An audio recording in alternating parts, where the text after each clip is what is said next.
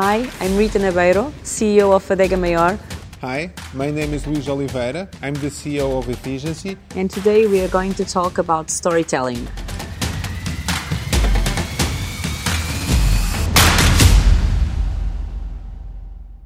Storytelling is the cornerstone of our evolution. Every person, every company should have its own in order to be able to put feelings, not just information, in the person hearing the story.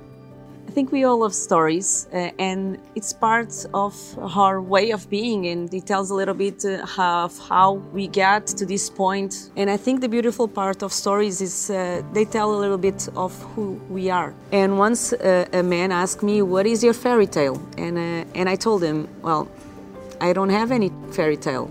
I have a true story. What I have is a true story, that it's a story of my grandfather that started his coffee company with 3 employees in the 60s, and he built up his company to what it is today, the Delta Group, that is more than 3,000 people around the world. The most important thing about storytelling, I would say, is to tackle emotions and to trigger emotions in the audience. On my case, I wanted to create a spin-off of the company I was working, which is EDP. And actually at the time, one of the challenges that I had was to get 2 potential clients to sign like an intention letter.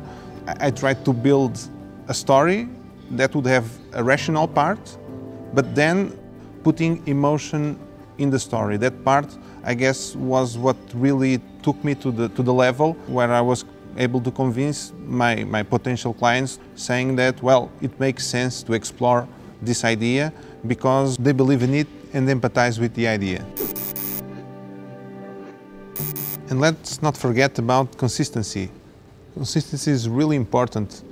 Most persons are really walking human lie detectors, so they detect if you say something today and something different tomorrow, and that destroys your credibility. I really think that's one very important part of the story that we want to pass, is for it to be consistent.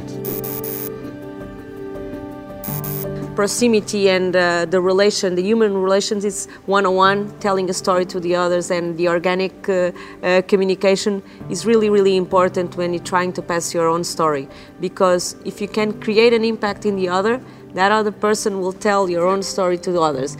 And I call that evangelization. In wine, it works very well. And if you tell your own story, your ups, but also your downs, and so your failures. And I think your failures are very, very important.